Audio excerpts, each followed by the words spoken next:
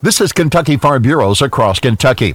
KFB delegates will consider new policy recommendations at the annual meeting this week. State First Vice President Eddie Melton says KFB stands for more than agriculture. Kentucky Farm Bureau is rural Kentucky, and those issues are important to rural Kentucky. I mean, we've got education. Is there anything more important than educating our children? And actually, we're in a time now that there's a lot of discussion about what's going on with education during this pandemic and how kids are learning. Melton says the KFB voice resonates in Frankfort and Washington. Our grassroots organization is what sets our policy. We don't have 4 or 5 people up here in Louisville that sets the policy and the direction for our organization.